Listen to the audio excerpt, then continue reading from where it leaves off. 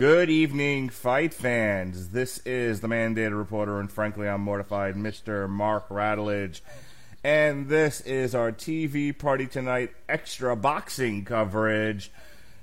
Saul Alvarez, otherwise known as Canelo, versus Daniel Jacobs for the middleweight title unification. Here to commentate on this fight with me is Pat Mullin, and shortly we'll also be joined by Robert Winfree as soon as he wraps up MMA coverage. How you doing tonight, Pat? I am doing well, Mark. I am excited to see something we haven't seen in a while. That's an undisputed title fight in one of the staple divisions. I am ready.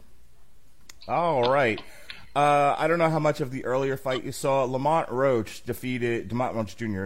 defeated Jonathan Oquendo by unanimous decision. Joseph Diaz Jr., another junior, defeated Freddie Fonseca. It was a 7th round TKO. The corner stopped the fight. I believe, if I got the names right here, Virgil Ortiz just defeated Mauricio Herrera. I want to say by knockout. By vicious one-punch knockout. Outstanding. Good stuff. So, what do you think so far? And give me your thoughts on this fight, which is happening on DAZN, which you can either pay $100 for a year and get it a little bit cheaper, or $20 a month. We're giving it a test run tonight here as we do this boxing coverage. So, yeah, give me your thoughts on tonight's fights here.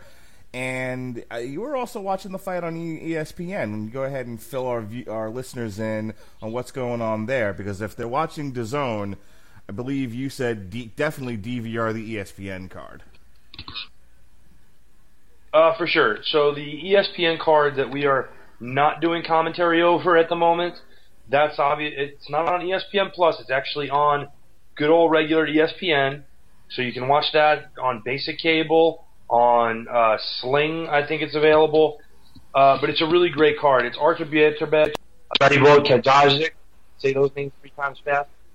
Both of them are 2 of the top 10 light heavyweights in the world. Beterbiev holds the IBF light heavyweight championship. Basically is considered on the same level as your Sergey Kovalev, really top tier light heavyweight. Alexander Rozik being another one. This is a fight to watch. The opening bout of the card. Derwin Ancajas, who was the athlete of the year of the Philippines last year, and Ryuichi Funai of Japan put on a barn burner for the IBF junior bantamweight title in the opener. That one, I cannot stress enough how much fun it was to watch. Outstanding. All right, so let's switch back over to DAZN here, our Canelo versus Jacobs card. Have you had the opportunity to watch any of the undercard fights tonight? So I got to step in during the Virgil Ortiz-Mauricio Herrera fight. And, Ortiz is looked at as a guy who is potentially a world champion, and Herrera was seen as somebody who's going to make him work and test him a little bit. Not expected to beat him, but make him, like I said, make him work. Make him have to put rounds in. Make him have to put an effort to get an offense off. Herrera's older. He's on the B side of his career. He's probably best known for a very controversial loss he took to Daniel Garcia back in 2014 for the undisputed junior welterweight title in Puerto Rico. Most observers, myself included, had Herrera winning that fight by a pretty comfortable margin, only to see Danny Jacobs get away with the titles and Herrera never contending for a world title again. He was older here. He was really, he was visibly soft around the midsection, but I was still impressed by what I saw from Ortiz. Guy has tremendous power, great finishing instincts, and to this point, Herrera in his career had never been stopped. He ate a vicious right hand that really put him out. It was impressive. Outstanding. All right, now let's go over to our MMA desk, as the UFC had a UFC Plus card, a UFC on ESPN Plus card tonight. Al Strong Island Iaquinta versus Cowboy Donald Cerrone. Ladies and gentlemen, with the MMA coverage, the Howard Lederman of our 3-man broadcast, it's Robert Winfree. How do you do, sir? Yeah, I kind of want to die after that card. It's always happy times when you join the broadcast. Look, no, not a joke. That card, top to bottom, was like deep fried ass. Oh boy. And I've seen a deep fried ass or two in my time. So You want to know how many fights on this card were actually worth watching? It was Walt Harris or nothing. 2. Okay. And to be fair, that's 2 out of how many? 12. Ooh. All right. If Main event was good. Cerrone and Iaquinta, solid 5-round fight. Both guys, very disciplined performance from Cerrone. And Al Iaquinta is just one unbelievably tough human being. Yeah, he ate some shots. Yeah, I was like, he really went toe to toe with Cerrone, and I mean, he took some good shots, and he came away bloody, but he gave it his all. Cerrone did win by unanimous decision, didn't he? We didn't. The judges from this Canelo fight weren't there to give it to Iaquinta, were they? No. Cerrone wins unanimous decision. 2 49-45s, 1 49-46. My score was 49-46 for the record. No, for whatever that's worth. No 10-8 rounds, huh? I think you could make if they were under the new scoring criteria, you could make an argument for, I believe it was the 4th, when Cerrone dropped him with a couple of front kicks to the face. Yeah, so but I don't think under wasn't that the one he also dropped him with the jab? No, that was a different round. Okay. I think that was the 3rd. Again, under the new scoring criteria, you could make a 10-8 argument. Under the old one, I don't know. I have a much harder time justifying that, utilizing the language and the language and the scoring criteria that are present under the old unified rules of MMA. All right. Well, 50 words or less. If you can sum up the rest of this deep fried ass, do it for us, and then we'll get back to boxing. Okay, tell you what. Let's go just buy the card. So that was the first fight. Co-main event: Derek Brunson versus Elias Theodorou. Ass. Shane Burgos versus Cub Swanson. This was the only other good fight on this card. This was a good fight. These two guys came to fight. They had some good adjustments. This was a good fight. Merab Dvalishvili versus Brad Katona. Sucked. Watched one round. That's the entire fight. Walt Harris defeated Sergey Spivak via TKO in the first round. This sucked because Walt Harris sucks. The only guys, not a joke, the only people Walt Harris has wins over in the UFC are people no longer with the UFC. Like the combined record of people he's officially beaten in the UFC is like 0-26. Oh my! I mean, that's an exaggeration, but the point, like, I think they have like one win between all of them, maybe 2. I think Asker has a win, and I think Cody Eastman had a win, and that's it. Walt Harris sucks. Anyone who loses to him is even worse. Andrew Sanchez defeated Marc Andrade Barrios via unanimous decision. Andrew Sanchez sucks. If he wins a fight, it probably sucks. This fight sucks. Macy Chiasson put a beating on Sarah Morris. If you like one-sided fights, okay, but other than that, this was a glorified squash match. Vince Morales defeated Ayman Zahabi via unanimous decision. This fight sucked. Ayman Zahabi is like the personification of his brother's philosophy on fighting, which is low activity, and then bitch about a decision. Nordine Taleb defeated Kyle Prepolek via unanimous decision, 30-27 across the board. Utterly forgettable, probably the second best fight on this card. Yeah, third best. Matt Sales defeated Kyle Nelson via arm triangle choke in the 3rd round. Meh. Very slow fight. Okay. Arjun Buller defeated Juan Adams via unanimous decision. Good God, kill me now. I never want to see either of these guys fight again. Ever. And Cole Smith defeated Mitch Gagnon via unanimous decision. This was a lot of meh. I honestly don't remember anything about that fight. This sounds like one of those cards where you covered it because you were paid to, not because you enjoy MMA. That would be correct. I do it for the big checks I get every month. Sure. Hey, I heard you say you had to put new tires on your car. You gotta earn it, baby. Yeah, that's only a $400 expense. All right. Well, we'll go into plugs at the end of the broadcast here. In the meantime, while Pat had to step away from the boxing desk for just a moment, so go ahead. Now, we often joke on the Radulich and Broadcasting Network that Canelo often gets gifted decisions because now that Floyd Mayweather has retired and Conor McGregor shit the bed as a boxer, he's the only bankable pay-per-view star left in boxing, and now he's kind of, he's the boy. He's the lead here for DAZN. They're trying to sell this app to people. And considering how much they're paying Canelo, yeah, they're going to make sure he wins. So we joke that no matter who's fighting, no matter what's happening, Canelo always wins. That's the joke. Ha ha. But let's try to be serious for just a moment in honor of Lance Storm. Canelo Alvarez should have lost 2 out of his last 3 fights. He was gifted decisions. Trying to move forward here. So tonight he takes on Daniel Jacobs. Now, tell me what you think about this fight. What do you think of Daniel Jacobs as an opponent? All things being equal, how do you see this one playing out? I mean, you can't set me up like that and not have me go 120 to negative 5 million for Canelo Alvarez after 12 rounds. I said all things being equal. I don't know if you missed that part.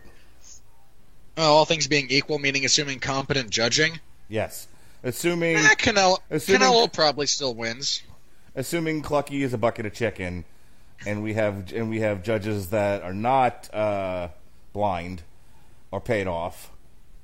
You said Canelo will probably win, but give me a little bit on Daniel Jacobs. He probably still wins. Okay, what does the average person listening to this podcast, for me and you to argue about movies, need to know about Daniel Jacobs, other than he's taller than Canelo?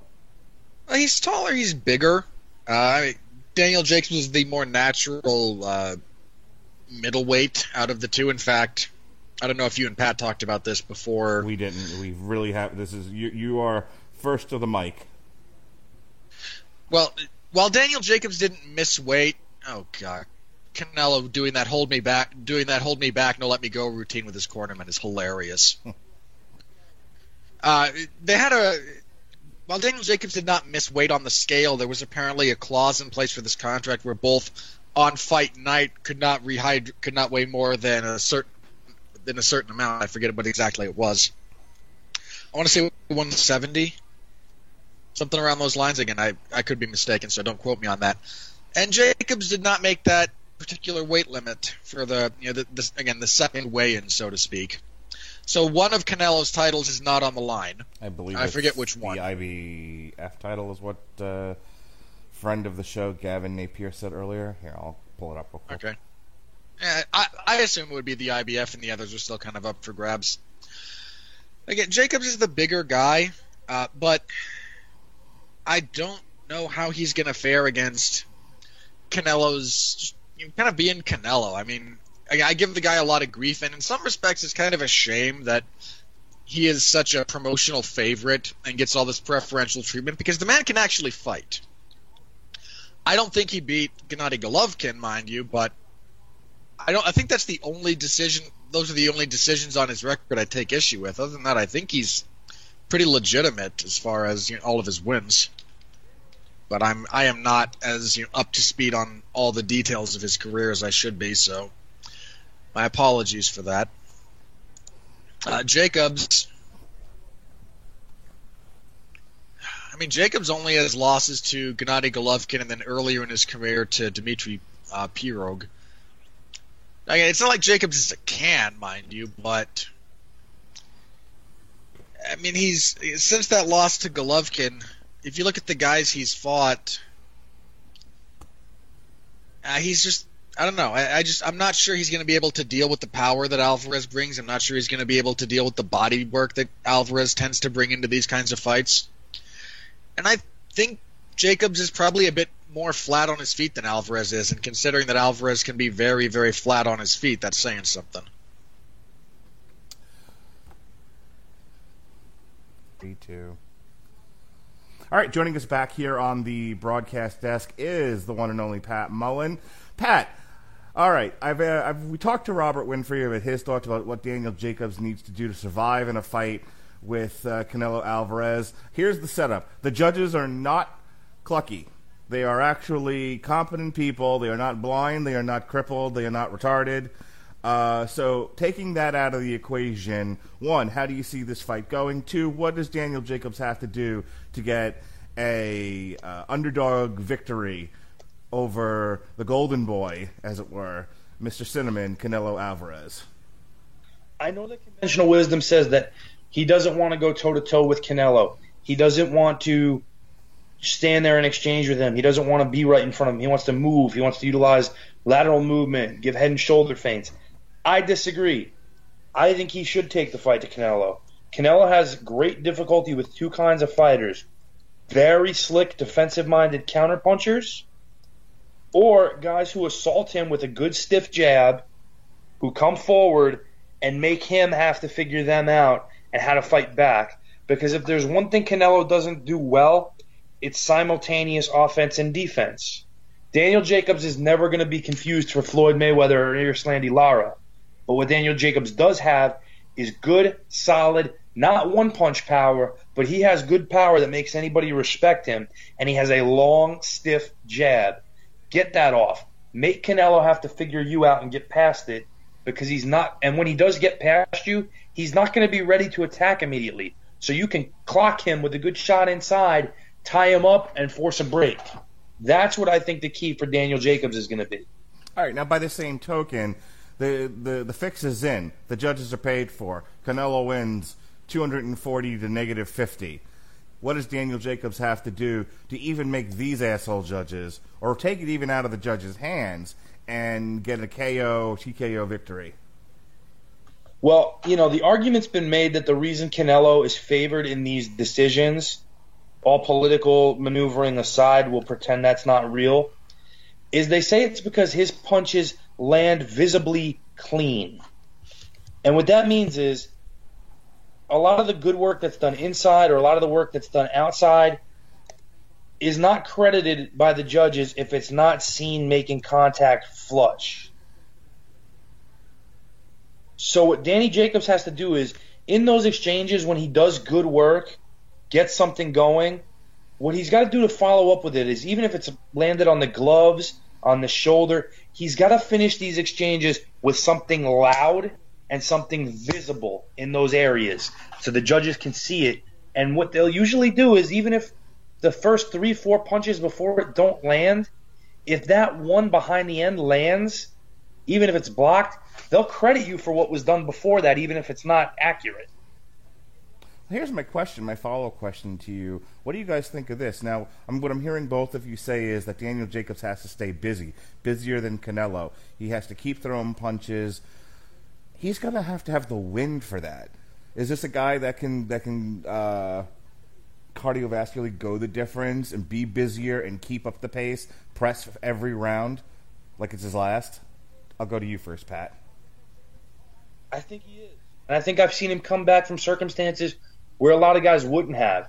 There's not a lot of guys who Gennady Golovkin drops early in a fight who come on and fight harder and stronger after that happens. He's done that. I also think that, the point's been made about him weighing in 3 pounds over the agreed upon day of weight limit. That's to his advantage in the stamina department.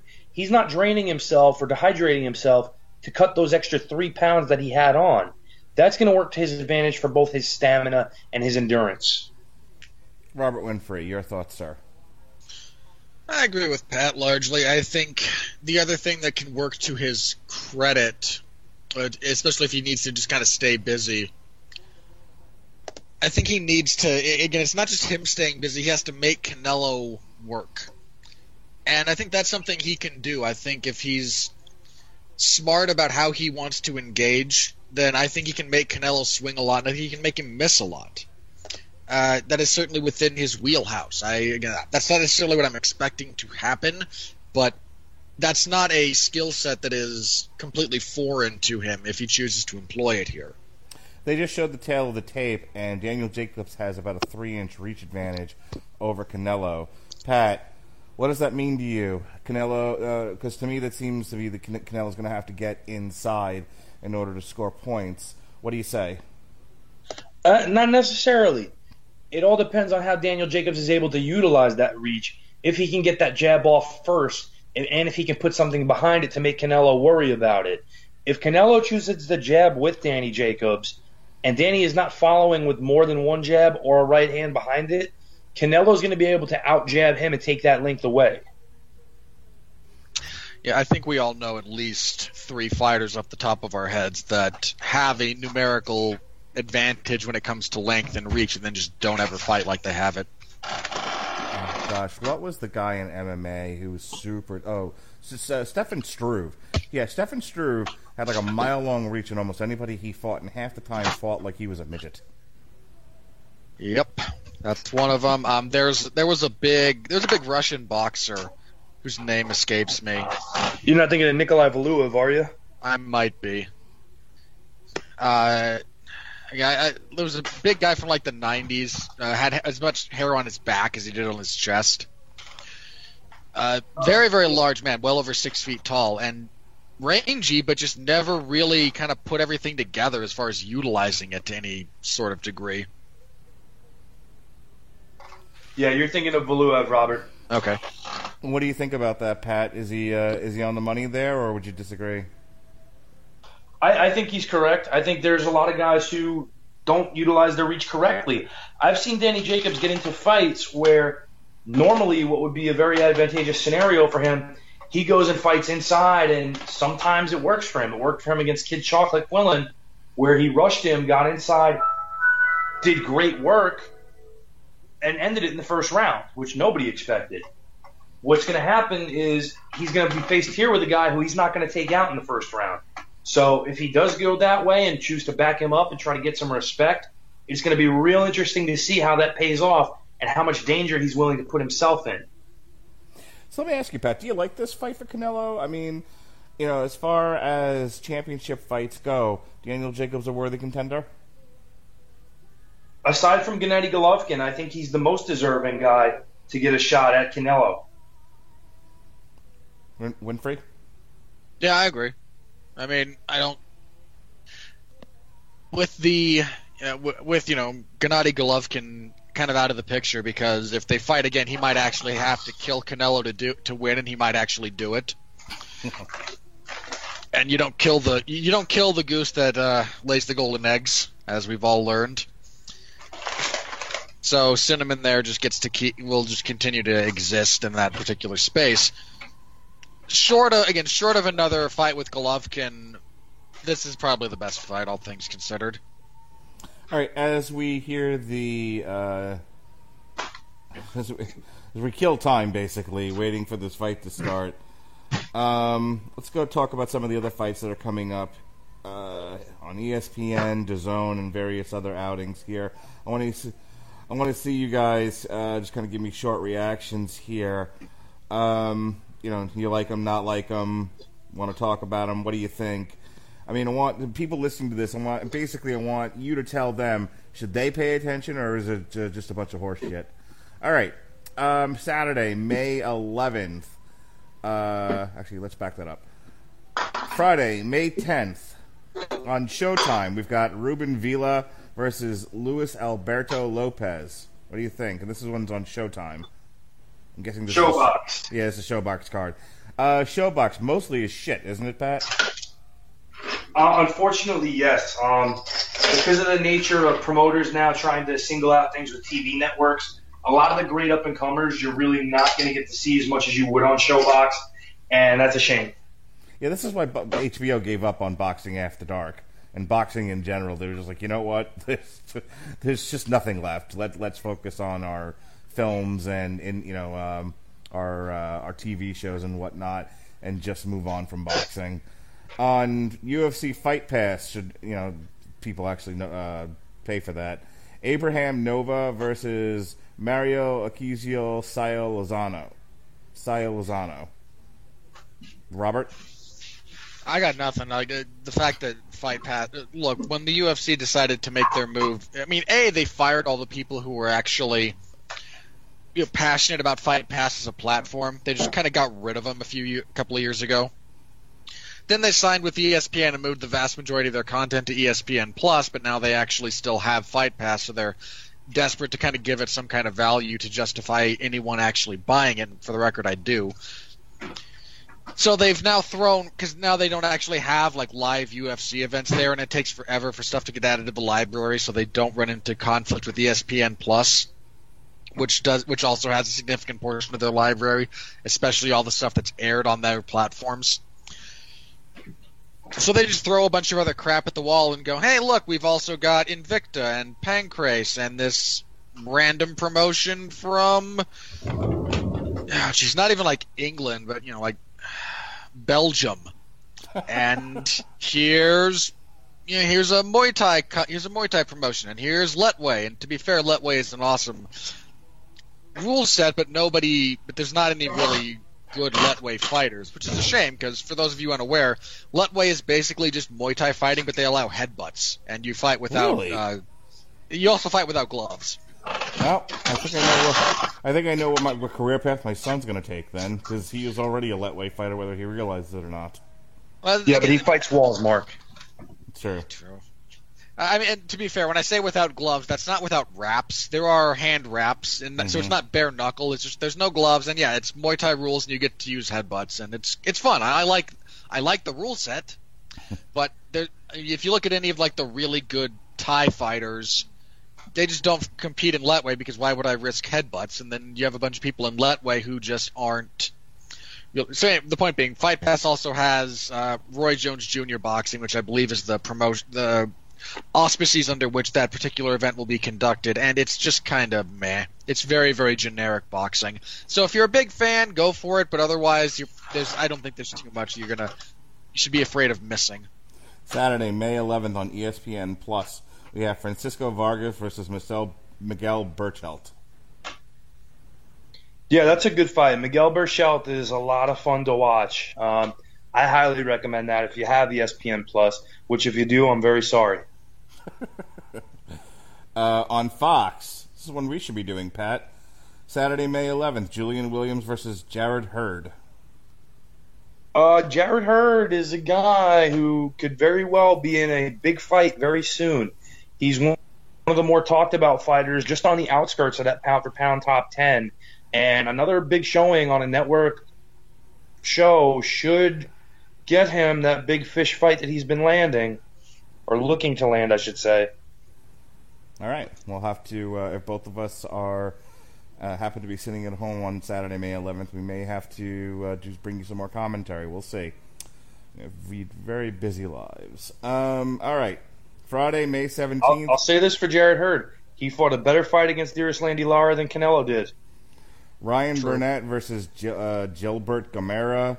This is taking place in Northern Ireland, Belfast, on ESPN Plus. Robert? I mean, watch it if you want to take an over-under on a bomb being set off, because Northern Ireland, but... That's racist. And out of date. I don't think the IRA is still a thing, is it? It sort is. of. There was a big power struggle within the NRA. A lot of them defected. There's still the true NRA, which are still out there, but it's not nearly as bad as it used to be. That's very true. But they're not the sexy terrorist group they used to be. The Middle East hold on it. Now ISIS gets all the airtime, or Hamas in a sympathetic light because reasons. Yeah. If you are, I'm going to skip this next one and go right to this. If you happen to have bought DAZN, and I have, so has Pat, at least for this month, I'm sorry about that, you guys. Saturday, May 18th, we've got Noya Inoue versus Emmanuel Rodriguez from Glasgow, Scotland, on DAZN. Pat? Yeah, I got nothing. Is it Ensign Inoue in any way? No. Then no, I'm out on this one. Did they seriously just stop and restart his entrance because this audience hasn't been punished enough? Yes. I'm struggling to kill time here. All right, Saturday, May 18th. This is the real deal. This is the real main event. This is what everybody, true fight fans, need to be watching this. If you have Showtime, this is the fight for you, especially if you enjoy heavyweights like I do. Deontay Wilder, speaking of long reaches, versus Dominic Brazil from the Barclays Center, where if you're Dominic Brazil. From the Barclays Center, where if you're a fat guy, you will not fit in the seats, nor will you have any room for your knees. Look, Deontay Wilder once again fights someone not Anthony Joshua because there's too much money to be made off Deontay Wilder, and he's not going to fight anyone who's actually any good. And the last time he did fight someone who was any good, he lost. He should have lost a horrible decision, but hey, payoffs. And calling Tyson Fury objectively good is being very generous. So we expect you all to tune in to the Showtime fight, and I'm going to convince Pat to somehow find a stream of it so we can talk about it. Hot diggity. All right. I doubt you will be successful in that endeavor. All right, May 25th. We've got fights on ESPN, USA, Fox Sports 1, and DAZN. Another one on DAZN. So you've got Jamel Herring versus Masayuki Ito. I'm right here in Kissimmee, Florida. I will not be there. Austin Trout versus Terrell Gausha. And Carlos Takam versus Alexander Usyk. Watch Usyk because that man is a murderer, and I mean that in the best way possible. That's another one for DAZN. See all this great content on DAZN, ladies and gentlemen. You've only listed 18 events, and we've singled out 2. 2's plenty. All right. Speaking of which, June 1st, the day before my birthday. Pat and I will be bringing you another event from DAZN. This is the Anthony Joshua versus Andy Ruiz Jr. card. This is an update. Pat, real quick, what happened here? Unfortunately, Jarrell Miller apparently tore a muscle and is no longer able to compete. That is a real shame, as I was looking very much forward to that fight. But it's still Anthony Joshua. It's still the one legitimate great heavyweight around that we have in this generation. So any chance to watch him, you should probably take. That's from Madison Square Garden, the home of professional boxing, the legendary Madison Square Garden. It's on my bucket list to actually see at least one boxing match there. So that'll be on. You will have no room for your knees in the seats. No. Once again, only midgets and women will be comfortable at Madison Square Garden. Not even they are comfortable at Madison Square Garden anymore. That place is in dire need of like a severe retrofit, but no one's going to do it because history. All right, but if you don't have DAZN, but you're itching to watch a fight on June 1st, Devon Alexander will be taking on Yvonne Redcatch on Fox. So there. On. Hey, look, Zab Judah's fighting, and he's fighting a guy named Cletus. Double yawn. They haven't even announced where that one. It's 10 a.m. All right. So it's taking place overseas. Yeah. Once again on DAZN, Gennady Golovkin, good old Triple G, once again at Madison Square Garden versus Steve Rolls was announced. Yeah, Look, somebody felt bad about how badly they screwed him twice, so they give him kind of an easier fight to win. Trying to convince Pat that we should cover that one. I mean, it's Triple G. He's always worth watching. But well, here's the thing, okay? We're very close to bell time, and we'll see the judges: Glenn Feldman, Dave Moretti, Steve Weisfeld. Dave Moretti is a horrendous judge. I will just let you know. I actually sang the virtues of Steve Weisfeld as a judge during the second Canelo Golovkin fight, and was summarily disappointed when he was going along with the rest of the Golden Boy party, unfortunately. So that should tell you what we're in for tonight if this goes the distance, guys. Oh, all right. So once again, I'm of the opinion that Jacobs could score a knockdown in every round, and if this goes the distance, he's still losing the decision. Yeah, if he knocks him out, it's a draw. We've established this. And look, Jacobs better pray that he doesn't so much as get a scratch on him, because I would guarantee you some fight doctor at ringside is like, all right, the first time there's any swelling or blood on Jacobs, that's it. You just see a mystery towel to get thrown in by the same person who raised the briefcase in the Austin versus Vince and Shane McMahon ladder match. Is that what we're saying? They have in the rafters someone with one of those like paraglider equipment, so he can dive into the ring if things start going badly for Canelo, and we'll get a 25-minute timeout for him to get a do-over. Boxing, ladies and gentlemen, we love it. Hey! Look, boxing did this to itself. There's a reason we can't take it seriously, and it's not because we're just weird. No, it's a lot to do with Oscar De La Hoya. And the fact that he continually gives Sugar Ray Leonard a platform. Is this a Golden Boy? Yeah, this is a Golden Boy event, isn't it? Well, it's Canelo. What do you think? All right. Yep, Golden Boy. All right, I think we are just about ready to get this party started after what seemed like an interminable wait. I don't know who. Yeah, I really don't know who set up the timing for this, but God, that was bad. Oh, Tony Weeks is reffing. Okay. I'm really not impressed with anything of DAZN's production or anything for that matter. It's not all that good. I mean, ESPN has a pretty terrible interface. Somehow their interface is like worse than Fight Pass's interface. I mean, Fight Pass's interface will let you, rewind, pause live action, pick up where you left off, that kind of stuff. ESPN Plus, not so much, and DAZN is not all that. Is like somewhere between the two. I mean, yeah. I haven't had any problems with it. I actually, when Pat had told us earlier that there was a really good fight on ESPN, I switched my television from my Apple TV to my cable box, went on the ESPN, hit record, then flipped it back, and it actually caught up, fast forwarded to where it was in the fight from where I turned it off without any problems. It was, I didn't have any. I've had more major buffering issues with the WWE network than I've had with this. That's because more people use the WWE network. Fair enough. All right. And we're underway. Yes, we can finally stop bullshitting here and actually call the fight. All right, both fighters take center of the ring. There's some. Okay, mine is significantly behind you guys, so I might be a little out of sync. So terrific. All right. We get a little bit of circling using. All right, Pat. What do you think so far? Both. I mean, I don't. Would you call this even feeling each other out? They're just looking for positioning at this point. We finally see an exchange here. Yeah, I think Canelo is taking the lead here, getting the center of the ring. He's usually getting off first with his jab. I would like to see Danny be a little more aggressive, or else he's going to let Canelo walk all over him and do what he wants to do. Canelo's at his best in pursuit, and especially if Danny's not punching back at him, which right now is the case. He's forcing him against the ropes, occasionally a jab, occasionally a slide out to one side or the other. But Canelo right now is just kind of controlling the space, which is important for him in this fight to have success against the taller Danny Jacobs.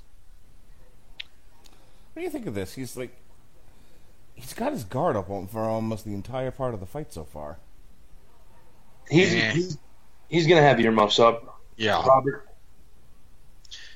Yeah, he really is. That's going to be the defensive posture he adopts for this fight. I don't think he's worried at all about the body shots that might be coming back his way, which is why you see the hands up that high. It exposes the ribs, but I don't think Jacobs has demonstrated consistently the type of body work and power that's going to trouble him. And if he'll adjust if it does, I think, but until demonstrated otherwise, I think he's more worried about his head.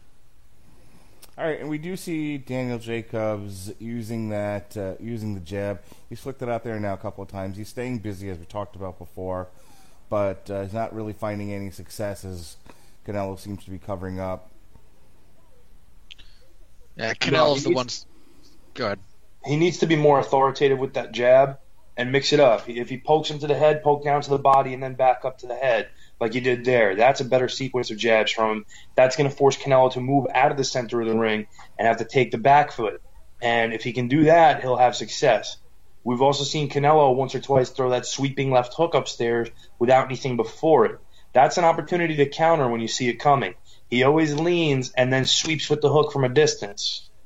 He's swung that right to the body a few times. He's not even really hitting the ribs. He's more hitting the hips than he is anything else. Pat, for casual fans who are watching this and wondering, what are the judges looking for here? Are they looking for do they tend to award more for punches thrown, or are they strictly looking at punches landed? Well, what they're supposed to be looking at is punches landed. The bottom line on scoring criteria, clean, effective punching is your primary that outweighs all others.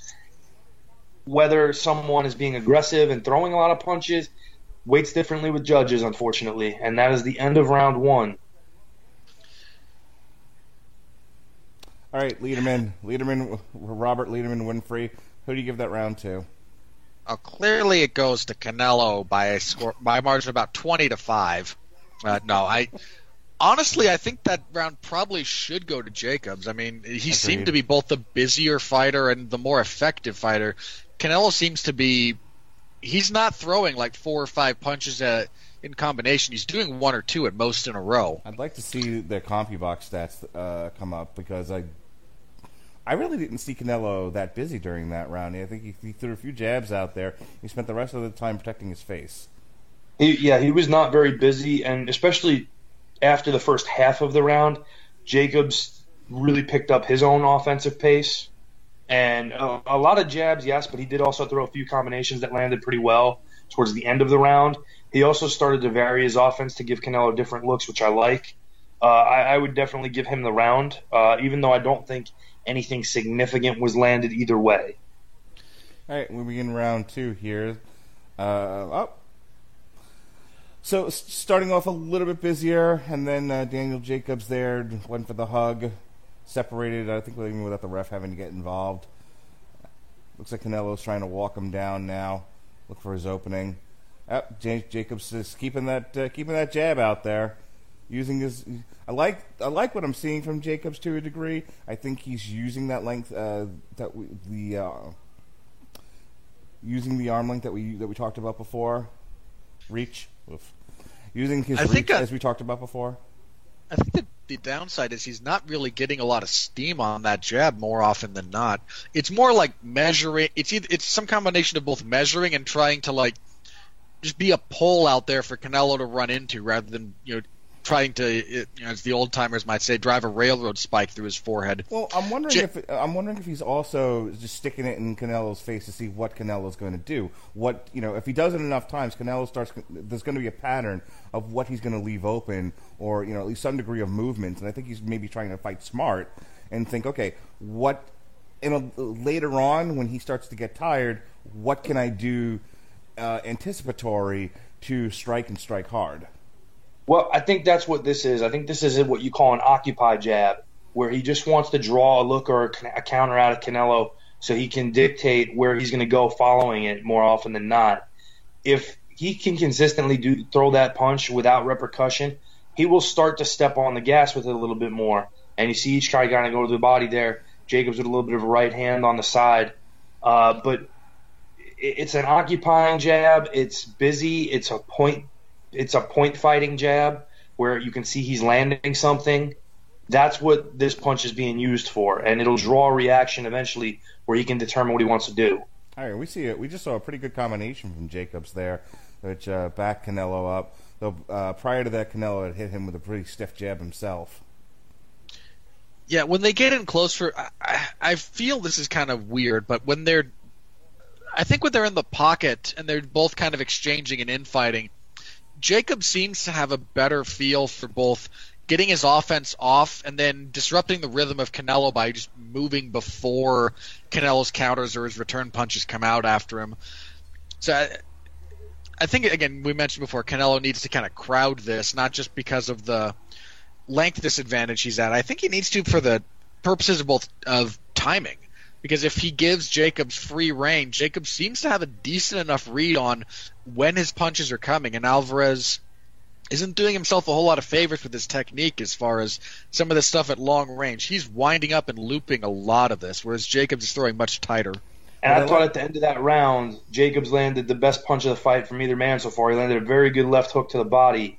Yeah, I think was the most solid punch we've seen. I was just going to say that round. I think the story of that round was Jacob started to work the body, and I think he found success there. He needs to mine that further and really take Canelo's lungs away from him. What we also saw there, subtle defense from Jacobs, where in those exchanges where they got in close, not only did he get hit and step to the not vulnerable side, but he also used his arms to basketball-style box Canelo out and get himself out of that punching range where if something was landing, he's going to have his arms extended where the likelihood is it's not going to land on where it's intended. It's going to hit his elbow, his bicep, his forearm, which he's okay with. So we should have 2-0 for Jacobs. I think practically they're going to give that round to Alvarez because reasons. Right, so it's 14-0 officially on the scorecards. Something like that, yeah. All right. Canelo's starting to pick up the pace here. Once again, he's pushing Jacobs against the ropes. Jacobs is starting to circle away. Jacobs' footwork is starting to fall off a little bit. He's not being as mindful of where he is in the ring. So he was doing that double jab, one to the head, one to the body routine there. He's trying to make that work for him. But I think you're right. I think it's a little awkward because he's doing that, but I don't think he's got his feet set to where it becomes very powerful or effective. I think it's just his jab from southpaw is not nearly as effective as his jab from orthodox. No, and as a taller man going against a shorter man, you don't want to finish combinations to the body. You always want to get back upstairs and have proper defensive posturing. In addition, the reason I think he's going southpaw is to try to get a read on Canelo's left hook faster and beat it inside with his near hand, which is the right hand. Canelo landed a stiff punch to the sternum, which seems to have, I don't know, woke Jacobs up or just surprised him. But he made kind of a face when he got hit right between the man boobs. Yeah, Canelo's best punch of the fight by far. Yeah, and we see here, Jacobs back to orthodox now. Whatever he was trying to accomplish with southpaw, it wasn't working for him, so he's back the other way.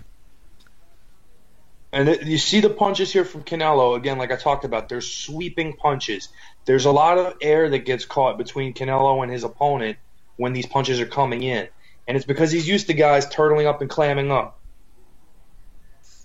Yeah, and Jacobs is staying a bit more mobile, so a lot of the wind-up that he's doing is actually, this is why you don't teach people to punch this way, because frequently this is what happens. Whereas a lot of the other guys he's fought, he gets to wind up because they're not going to move. So getting maximum distance is not really the worst thing when you're just sure of the target and generating more force.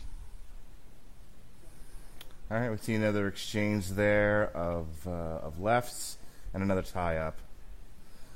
Pat, explain to the people why Jacobs has initiated so many tie-ups in just 3 rounds. Well, it's very simple. As a taller man with longer arms, when you are in close and fighting in that range, the man with the shorter arms has the advantage because he has less distance to travel to his intended target with his punches. As a taller fighter, you're at a natural disadvantage. So what you want to do is get those arms tied up, get out of harm's way as much as you can, force a break, and reestablish distance legally. Now, there's a difference between holding and clinching. Holding is just outright grabbing onto someone to avoid conflict. Clinching is incidental contact made inside that you can take advantage of by just moving close enough to your opponent and hooking onto them. It's probably Canelo's best round of the fight, but objectively, I think Jacobs might still have edged that one out. Where you're going to see divide on the judges is from the exchange where Canelo was having a moment where he had him on the ropes and started working to the body. However, Jacobs used that Philly shell. He picked off a lot of those punches. They really didn't land, but I imagine he's going to get credit for all of them. All right, we are moving into the 4th round here. Go ahead, Robert. So we're on the official scores, we're probably looking at Canelo up like 3-1. I think realistically, we're going into the 4th. My mistake. We're probably looking at Canelo up 3-0. If we're just looking at the judges' scores, what I think is actually on them.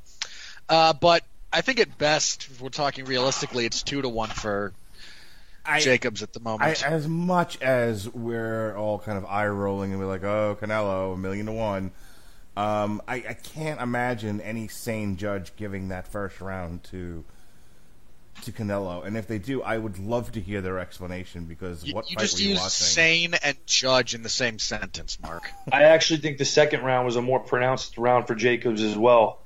Yeah. So, conceivably, we've got 2-1 Jacobs here going into the 4th. Conceivably. Okay, my inclination would actually be 3-0 Jacobs. And Canelo is a slow starter. Let's not, take that out of the picture. He does tend to close stronger than he does most of his opponents. All right, so Canelo kind of bent over there in defense and looks like I don't know how clean of a shot it was, but he looked like he caught an uppercut to the face. Yes, he did. And that's what happens when you lean in on a taller man. Yeah, so, especially if they have a decent sense of timing and have practiced the punch.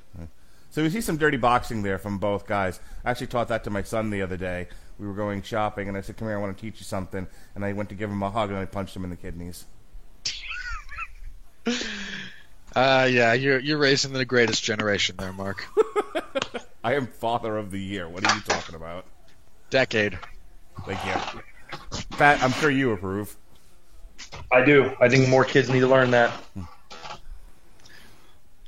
I mean, really, if you want to teach him dirty boxing, you said your son has an aptitude for headbutts. Make sure he teaches them. Make sure he knows how to do them properly, and he's not throwing with the forehead. Yeah, we went over that the other day. My favorite thing is when he was boxing his sister in his inflatable boxing ring, and his gloves fell off, and he proceeded to try to bare-knuckle fight her, even though I told him don't do that. And then he insisted that this was a bare-knuckle fight. All right. We see Jake. Oh Jesus! We see Jacobs flick 2 jabs, and he takes one right in the mush. Now, yeah, Jacobs is really boxing well so far, and Canelo I don't think was prepared for just the scientific approach that Jacobs has brought to him. Well, here's the thing. I see Canelo land like that, and whether that was the intended combination of punches, and then he went to reset, and that's just muscle memory and technique and all of that. But when you score a big hit in the face like that, how do you not follow up? He's off balance, and he doesn't have the ability to follow with it because of his foot positioning, because he's making him reach for those things. He's making him throw them at awkward angles. And also in that instance, when you have to punch like that, you're not getting everything on your punch either. And that's something Danny Jacobs has taken to his advantage. And that's why you saw him at the end of the round. He was actually able to back Canelo up and corner him. Be that as it may, I would give that round to Canelo. Yeah, that's probably about accurate. Jacobs, while he was very busy that round, he seemed a lot more ineffectual in a lot, especially in all the bigger flurries. And Canelo had a much better feel for getting his right hand going. So, again, officially, if I had to guess what the judges have it, it's 3-1 Alvarez. But I think realistically, we're like 3-1 for Jacobs, or at best 2 apiece. Yeah, I would say we're probably 50-50 going into this, all things being equal. All right, we are into round 5 of 12. And all right, Jacob's getting busy with his left jab. Canelo's getting one thing I've started to notice now. He's not he's done a couple times there, but at the start, I didn't think he was guarding as much. I think he was starting to get more comfortable with Jacobs. Starting to get the best read on him that he can, and we're going to start to see a more aggressive Canelo now. Yeah, and for the record, we were joking about the scores being all over the place. They're widely in favor of Canelo. Feel free to look up the responses on Twitter right now, where I think most people have Canelo up 3-1. And speaking of being up 3-1, here we have Carl Froch's scores through 4 rounds, where Canelo is in fact up 3-1. Carl Froch has him up, including being up the second. Yeah, I think he only gave Jacobs the first. Oh God. Yeah, it's one of those nights, folks. Boxing, everyone. The reason we can't take it seriously is because boxing doesn't take itself seriously. Well, what kills me is Canelo. We're talking about Canelo being the golden boy and the most marketable, the best fighter in the game right now. Now that Floyd Mayweather has retired, meanwhile he keeps doing the thing where he bends over entirely. I mean, Jesus, it just seems very Bush League. Look, if you're not someone the caliber of, first of all, you see that more at lower weight classes. But if you're not a technician the level of, Vasily Lomachenko or Guillermo Rigondeaux, it's just not a good idea. And Canelo is not that kind of boxer. I don't know what he's doing. I don't know why he's doing that. It seems like a massive tactical mistake. All right, he's landed a good stiff jab there. He's making Jacobs cover up now. Jacobs is starting to inch back. He's once again back towards the ropes. Boy, I'll tell you what, Canelo has been looking for that power punch for the last four for the last 4 rounds, and he's been more effective with his straights and jabs, but every once in a while he throws this wild, hooking either uppercut or overhand, and it doesn't hit nothing. He basically throws that punch and kites go flying into the air. Yeah, you're not wrong. I don't know why he does it, but the judges must love it. But again, he swings for the fences, and you just hear swish. It's that swooping motion again, where he just seems to want to always get that brush off, and I don't understand the method behind it. All right, and I think Canelo got the best of him, especially towards the end of that round. Yeah, those last 30 seconds or so were basically all Alvarez, and I don't think Jacob did anything in the preceding minute and a half to really kind of offset that. I would agree. In an earlier fight, they were talking about headbutts, and I guess they had referenced one severe headbutt, and the fighter just went, "Yeah, I was feeling his headbutts the entire fight," meaning that there were incidental minor butts as they were whenever they fought inside. And I'm wondering how much of that just affected Daniel Jacobs as they were fighting in, and it wasn't like a massive rearing back and nailing him in the nose or anything. But I feel like Daniel Jacobs was sort of butting up against his face and his head and his forehead. Well, Jacobs knows he can't win this fight, so he's setting up his excuses. Canelo. Bear in mind, when I say knows he can't win, that doesn't mean that he won't be the better fighter. It means there's no way he's going to be allowed to win this fight. I give Canelo that one, so I think through 5, that would mean Canelo is now up, I believe, 3-2. I've got it 3-2 the opposite way. Okay, yeah, 3-2 for Jacob. Sorry, I'm not writing these down, so I'm trying to go off the top of my head. All right, and we've got some scores here. Canelo has landed 60 punches. He's thrown 166 for a 36 percentage. They've moved it away. But it was Jacobs at 43 of 214 for 20%.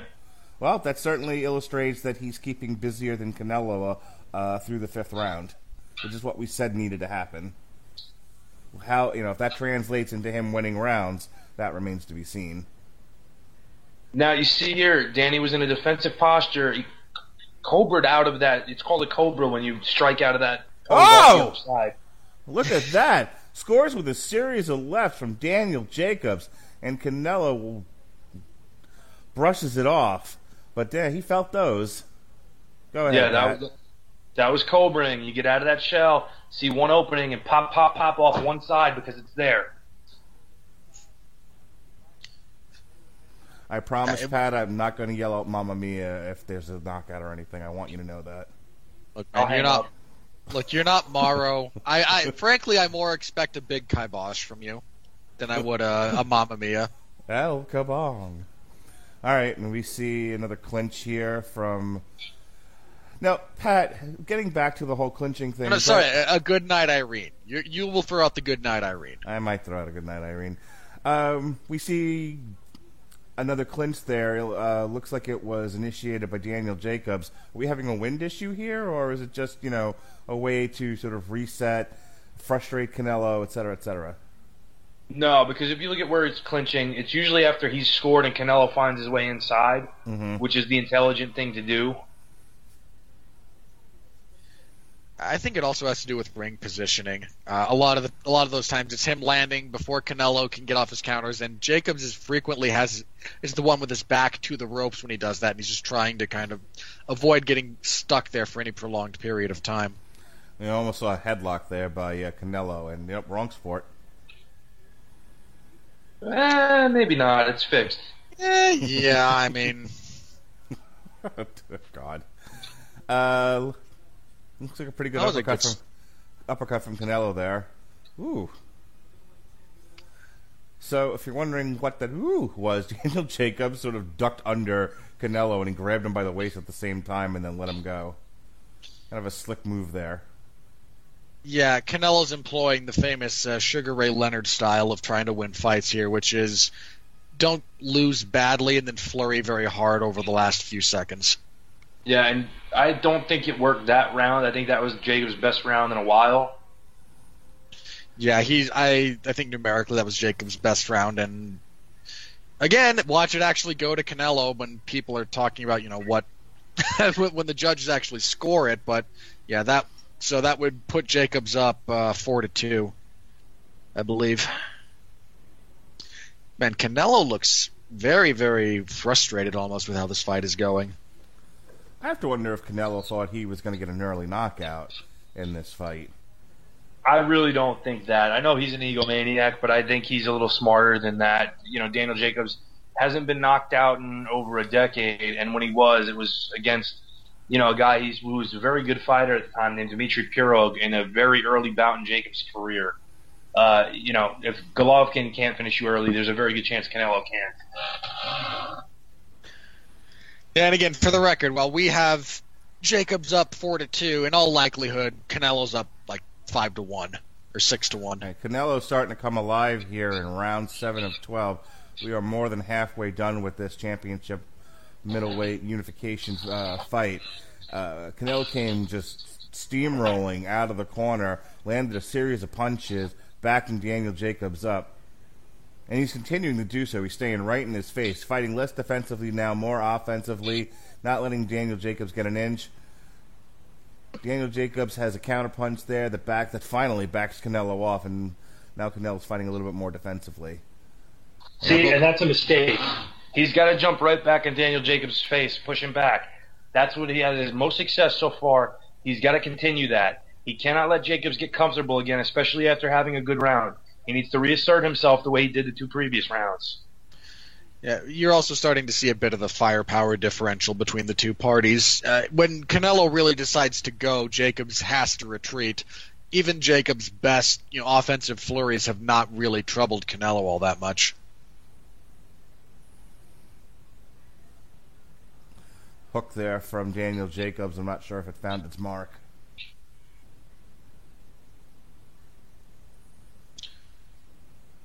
Yeah, there's a lot of people. Sorry, I'm scrolling through some other things as we speak. There's a lot of people drinking the Canelo Kool-Aid, man. There's a lot of them. Daniel Jacobs just threw a flurry at Canelo.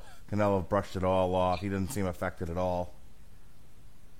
No, but this is one of the things we talked about earlier where he's a one-way guy. He's not going to answer back on those flurries. He's going to wait till they finish before he fires back.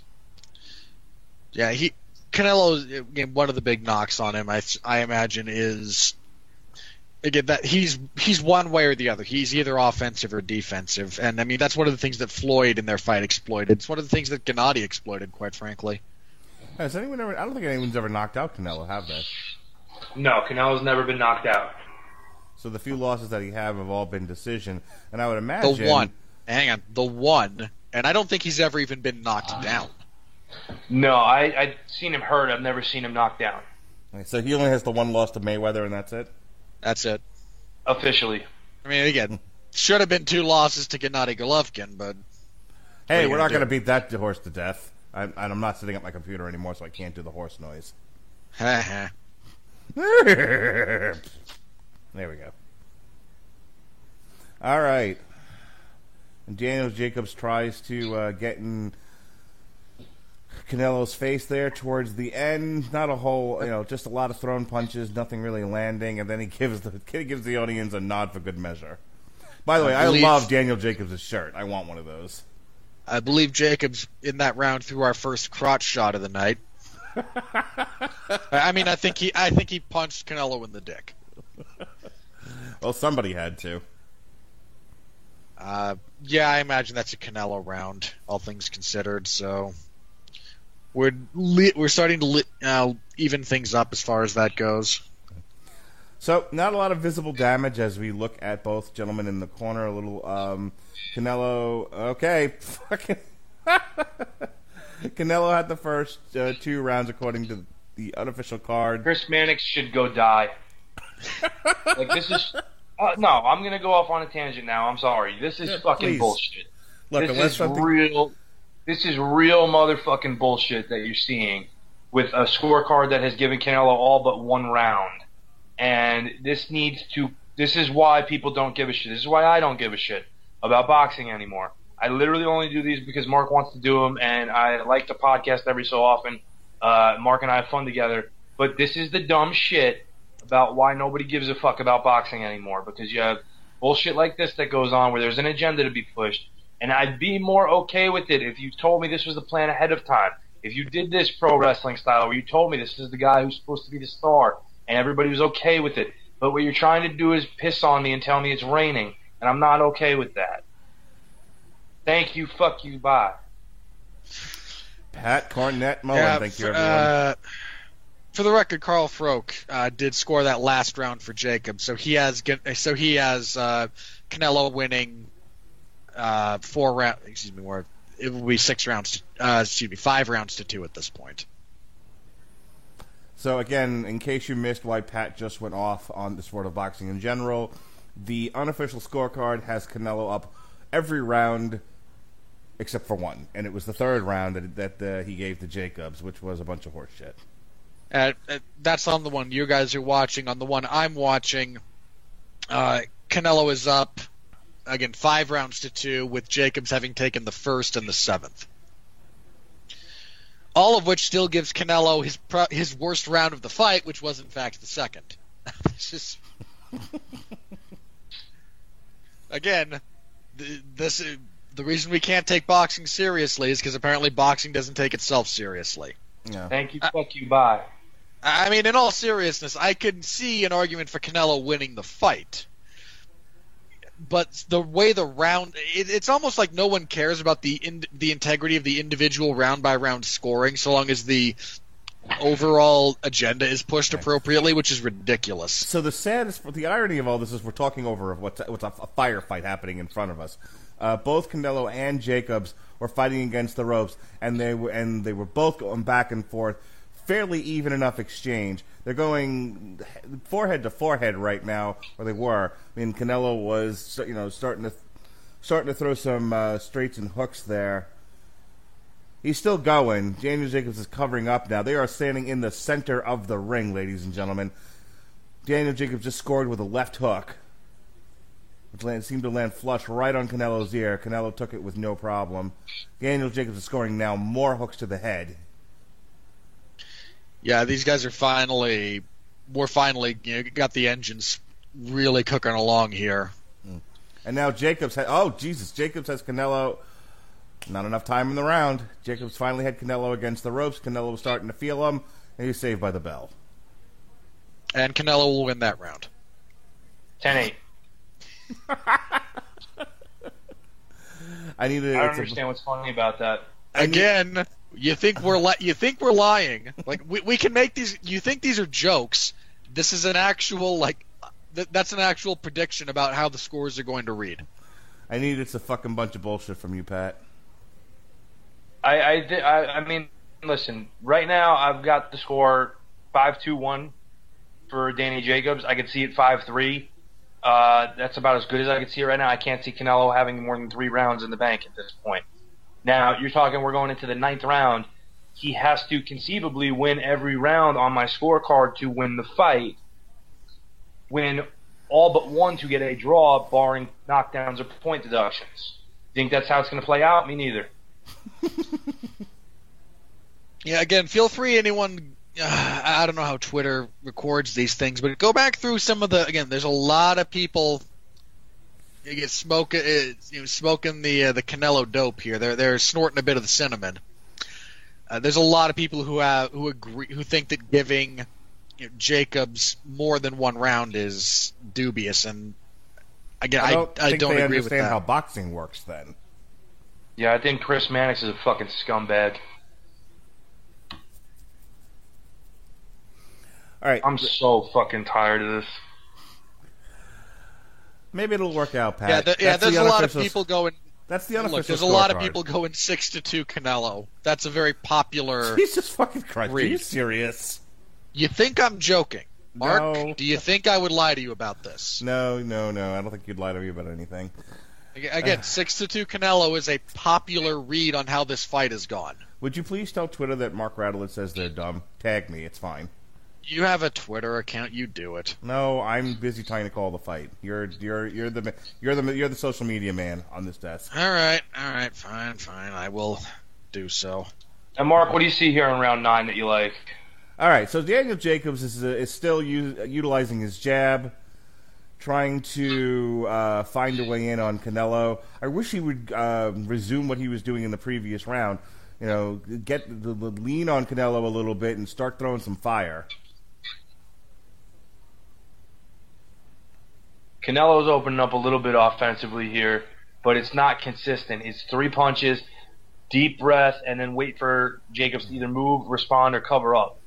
He just scored big time with a left there, which another one that gave Jacobs a bit of the warbles.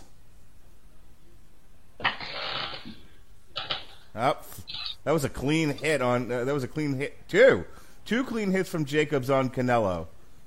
Those look like pretty severe hooks. He had some mustard on him. He got his full body weight into that second one, especially.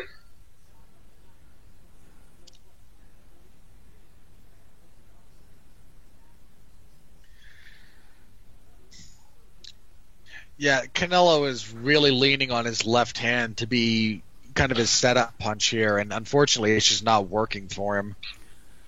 With less than 30 seconds to go, I don't believe Canelo has won this round, and it's just a crying shame if the judges actually give it to him. Oh, he's gonna get it. Yeah, Mark, why do you think he's not going to get it? I'm holding out for hope, gentlemen. One of us has to. No, you don't. Mark, do you realize that one judge in his fight with Floyd Mayweather scored that fight a draw? And I'm not saying it wasn't nonsense. I'm just saying for people listening to this, one of us has to remain positive. No, you don't. Give in, Mark. I will not give in to the dark side. Yes, you will. Unless we're watching Dumbo. What a piece of shit that was. Yeah, you think that was a piece of shit. Just wait to hear these scores. No kidding. I have to tell you a story offline about how I got yelled at for spoiling Endgame for somebody. Ah, piss on that. At the party I was at Tuesday night. Mind you, all I said was, yes, I cried at the end, and you will too, depending on how you feel about Captain America. And literally a guy ran out of the party. Good. His wife yelled, spoilers. He probably had to go buy some Kotex. His wife yelled, spoilers. That was a spoiler. And he ran into the front yard of the house. And I'm like, I didn't say anything. How is that a spoiler? I hope you stayed there. It was at the end of the night. Okay, so that's again, we all agree here that should have been a Jacobs round. Yes. Yeah, but everybody gave it to Canelo. We understand. I'm giving it to Captain America. And round 10 is underway here. Championship rounds in place.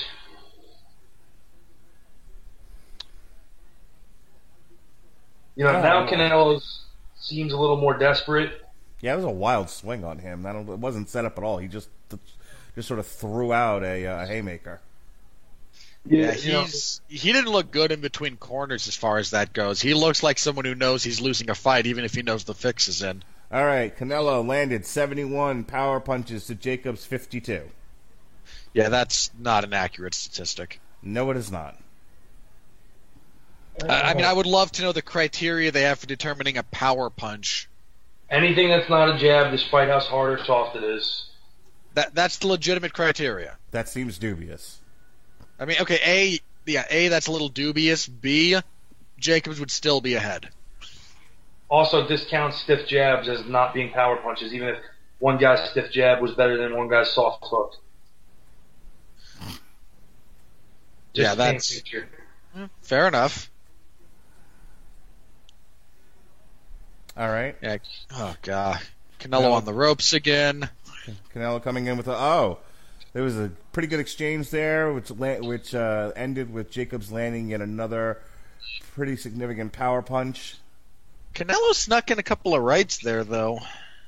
I think Jacobs has the right idea in trying to punctuate the finish of the combinations like we talked about before the fight.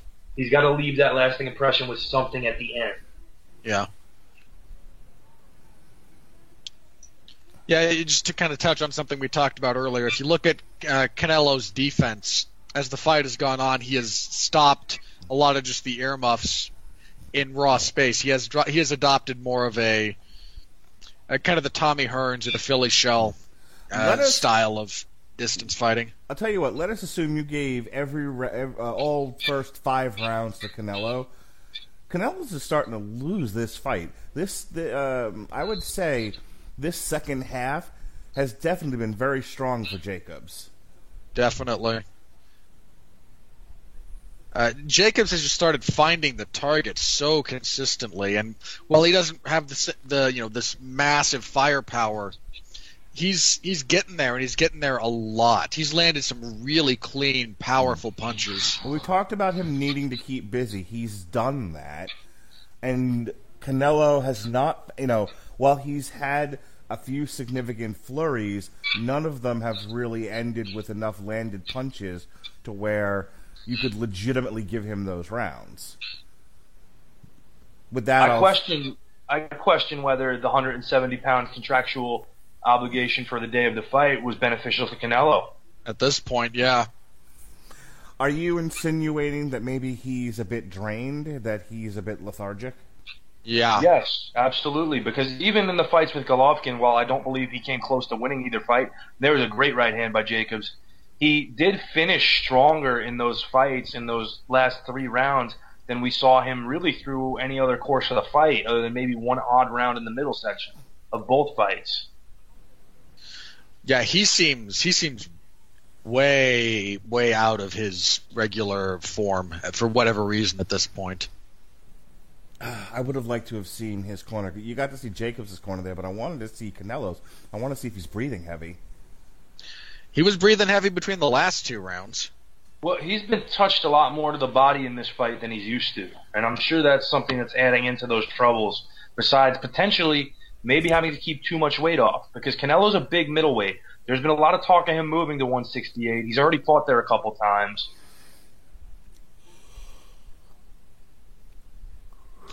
Yeah, and again, Jacobs has found some really solid headshots throughout that round in particular. And, I mean, credit to Alvarez for just kind of eating them and moving forward, but he's getting hit a lot.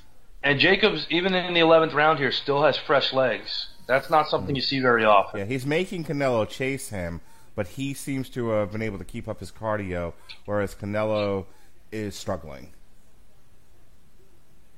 And Canelo is also, he's doing these leaping punches. Like, this is something you see in some of the less good MMA matches in the UFC, where these guys do these leaping punches in the hopes that, like they're fucking Roman Reigns or something, that the guy's just going to be knocked out with one punch. Okay, Carl Froch has given Jacobs the last 2 rounds, so he's still down, but at least those 2 have been scored accurately. Yeah, well, Carl Froch has brain damage, so there's that. Yeah, I'm just looking at that, and I'm thinking that's probably accurate. We wanted Daniel Jacobs to work the body. He's doing that in this round. He's a couple of times he's attacked the body now on Canelo, and Canelo wasn't able to return with anything significant. Canelo's legs seem off. I mean, they're not gone, but he is not getting himself into proper position anymore. Is that some tape on his right? He's got his left knee taped up. Yeah, he's got a sleeve on. He's got an ace sleeve.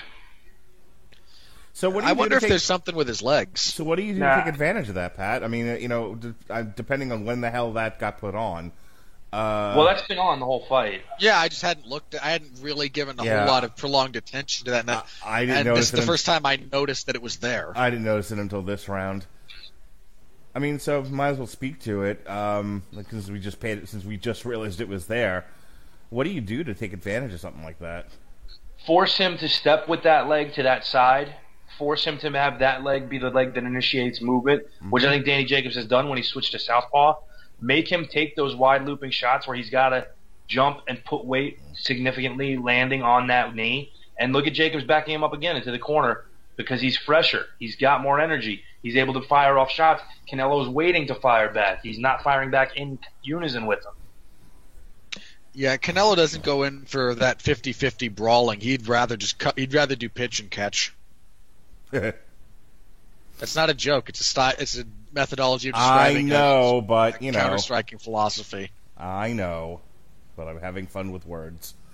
All right. So Daniel Jacobs scored another clean hit to the head, and we are into the final round. Yeah, Jacobs has really come on strong, and Canelo's legs seem, again, they're not gone, but they're pretty shot at this point. He is not moving well at all. He does not have any bounce in them. He does not have any real energy coming that is visible. He's looking like he's really loading up heavy on one shot at a time. That's what he's looking for. He's in trouble, but he's got to put everything he's got into this round. I mean, he really doesn't, because we know he's already won the fight. But he really, if this was an earnest fight, should put everything into this round and try to get a stoppage, at the very least, a couple of knockdowns to try to pull even. Which, even on my card, it would not be enough. All right, so it's the last round. Daniel Jacobs really has to, put it on in order for him to even attempt to earn a victory here. What are you telling him if you're in the corner, Pat?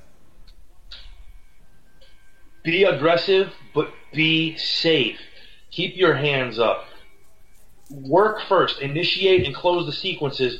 Don't go chasing anything that's not there, and don't take stupid chances. All right, we see them with some early exchanges. Canelo's sucking some wind between rounds, because I know, Mark, you kind of wanted to see that. He's not in the best shape. And slip. Of course, it's a slip. Oh, Jesus Christ. Yeah, we are not in sync here, because I just now saw him fall all over the mat there. Yeah, a little bit of a spot there on the center logo is not uncommon, especially towards the end of a fight card, where Tony Weeks is going to call it. He wants to get this taken care of. Yeah, good on the ref. I mean, there's a lot of water on the mat in the opposite fighters' corners. And that probably has kind of gotten on their shoes, and then, like Pat said, you get the big logo in the middle of the ring after that much time has gone by, and over the course of a fight night. I think Canelo has a bruise on his ribs, or his kidney area. He's taken a lot of punches in that area. It would not be surprising in the least. Jacobs, I know a lot of people will say this is giving Canelo a respite.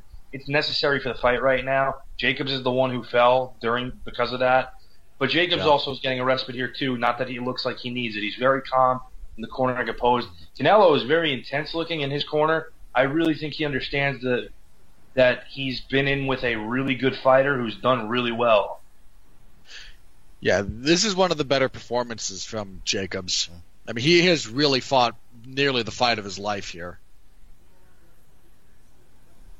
And yeah, Canelo's really badly bruised up to the ribs and kind of around the kidneys. He's got a pretty gnarly one on one of his forearms, I think. Are you sure that's not a tattoo? I don't think it's a tattoo. It's either a birthmark or a bruise. You're talking about his left arm, right? His left I think so, yeah. Yeah, it looks like a tattoo. I'd have to get a better look at it. The angle I had on it did not look like anything that was placed there deliberately, but I could be wrong. Yeah, you can see it now on the TV, right? It's the same side as his back tattoo. Yeah, okay. We're back in. I don't see a lot of desperation from either guy at this point in time. No, they both think they've won. We've got less than a minute here. We're working our way towards 30 seconds. Oh, and yeah, another shot to the ribs from. And there's a good uppercut. Jacobs is really staying busy. He's really trying to punctuate this round and close strong. I think he realizes he's not going to get the knockout, so he hasn't won. Maybe he can hope for a draw. But I'm walking away very impressed from his performance. No, yeah, he went toe-to-toe with Canelo, took some of his best shots and kept coming. And at the end, he had more stamina than Canelo did. It's an utter shame that he's going to lose this decision. Yeah, win, lose, or draw, though, I would tell you Canelo needs to go up a weight class or two. That's been the talk for a while, but again, the money was at middleweight with Golovkin. They screwed him and gave him the money, and this was the fight that people wanted to see because Jacobs had arguably fought Golovkin better in his one lone shot against Golovkin than Canelo did in both of his efforts. I don't disagree with that. We'll be interested to see how wide the margins are for Canelo in this one. I really am. For the record, 8-4 or 7-5 for Canelo seems to be kind of the prevailing wisdom on Twitter. The prevailing wisdom on Twitter is a bunch of morons. I'm not disagreeing with you. I'm just relaying the information. Yes, I understand. I'm not holding you responsible. I don't see a realistic scenario where Canelo won more than 4 rounds. Well, I'll tell you, on the unofficial card here for DAZN, they gave 8, 9, and 10 to Jacobs. Yeah, because he had to. Chris Mannix is a fucking idiot. Okay. I hope he fucking dies. I really do. Yeah, I'm not sorry. Chris Mannix should die. All right, so I've raised the volume on my TV so I can actually hear the score. I don't know how much more louder I should make it to cover the laughter that's about to come out of me. No, you're going to hear the score, Mark. I'm not listening. Okay, you've had enough. You're going to read off the scores. I'm not even listening because I know what happens every time Yeah, we could probably do it tonight. We've had our Pat rant for the evening. We're probably good there. And look, Oscar De La Hoya's in the ring, and the grease follows.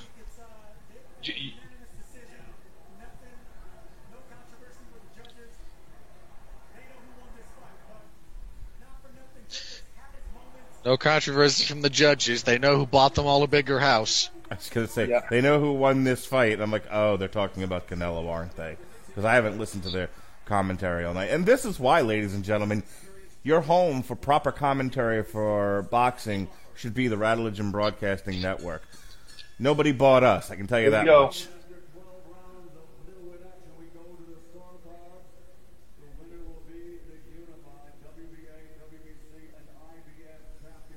Oh, wow, they threw the IBF in there.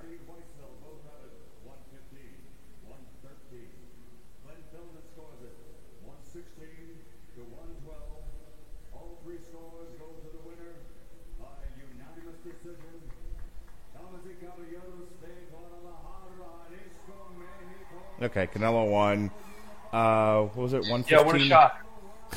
Was it 115 to 113, and then I heard 116 to 112. What was the third one, Robert? I don't know. I didn't hear. Okay, well, somewhere between 115 to 113 and 116 to 112. Might have been 116 to 112s. Either way, nope. Yeah, that is not an accurate representation of how that fight should be scored. No, but we gave away the ending to this thing before it even started. So, I mean, let's not act all self-righteous now. Let's have our laugh or our cry, and let's. Final words here, Pat. Overall, your thoughts on the fight before the shitty score? No, I don't have any. The shitty score pretty much ruins it. I don't know why I keep doing this to myself. I must really like talking to Mark and Robert. Yeah, this is just epidemic of what we expect from, boxing, from Canelo. It's just a lot of bullshit. It's fucking terrible. Yeah, again, 8-4 or 7-5 is, again, the prevailing kind of thought through a lot of people that have watched this. I disagree pretty clearly. I'd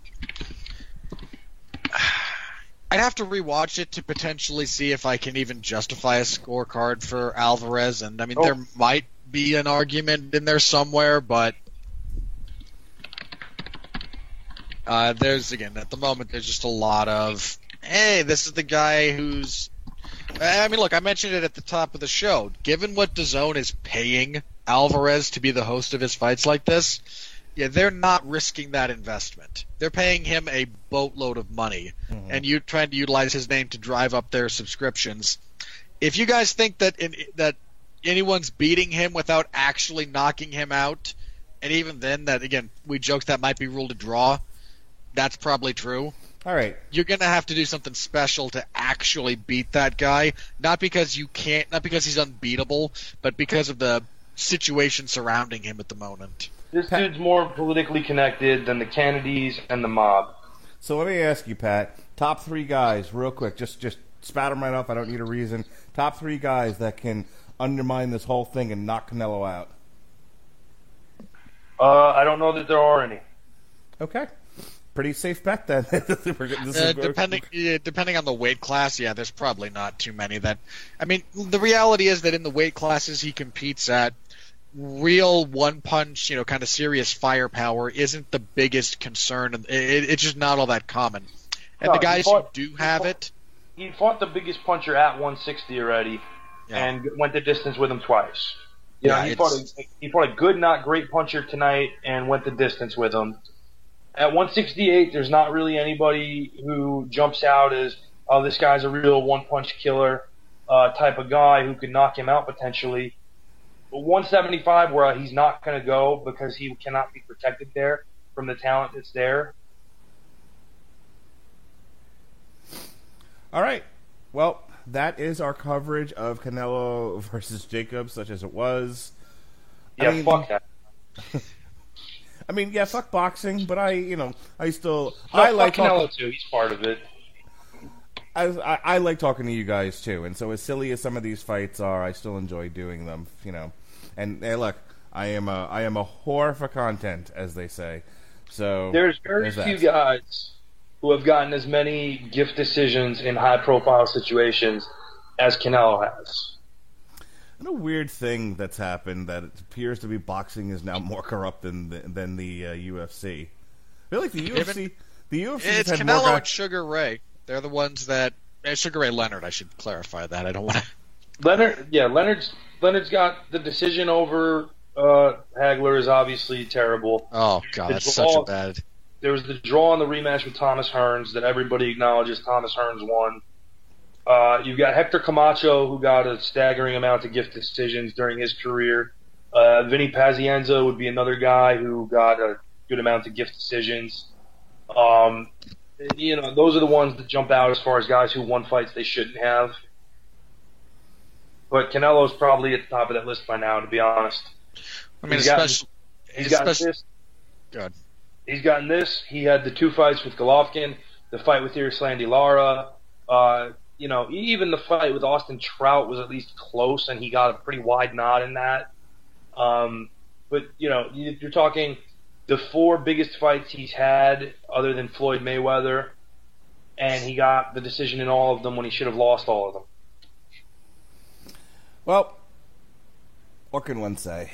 Except you can check out our coverage of Avengers Forever on Source Material, our roundtable discussion. We broke format on Damn You Hollywood this past week for Avengers Endgame. There was no Metal Hammer of Doom this past week. However, myself and Jesse Starcher did a TV party tonight for Season 2 of The Orville.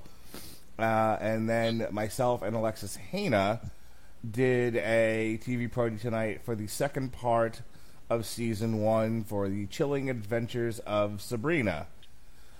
Next week, we've got Secret Invasion as Marvel Event Month is off and running. We've got Secret Invasion coming up, Civil War 2, Blood Ties, and World War Hulk. Are you going to read anything good? Nope. Secret Invasion, Civil War 2, Blood Ties, and World War Hulk. All right, well, World War Hulk is not bad. We were. Hope you like the Sentry, Mark. We were going to do Fear Itself, but the night that we are recording Blood Ties, my wife is nominated for a teaching award, so I won't be there. So instead, with Jesse Starcher and company are doing Blood Ties, and then we find the last event, Marvel crossover event that we're looking at for the month of May, is World War Hulk. We've also got TV parties coming up for Cobra Kai and She-Ra Season 2, and the Metal Hammer of Doom returns with Battle Beast, No More Hollywood Endings. The following week, myself, Alexis Hana, and a very irritated Robert Winfree are going to review Detective Pikachu. Well, we're going to review it. Robert Winfree's just going to host the show. I don't know if he's going to actually say anything about the movie because he doesn't want to go see it. Detective Pikachu. Wait, hold on. Ow.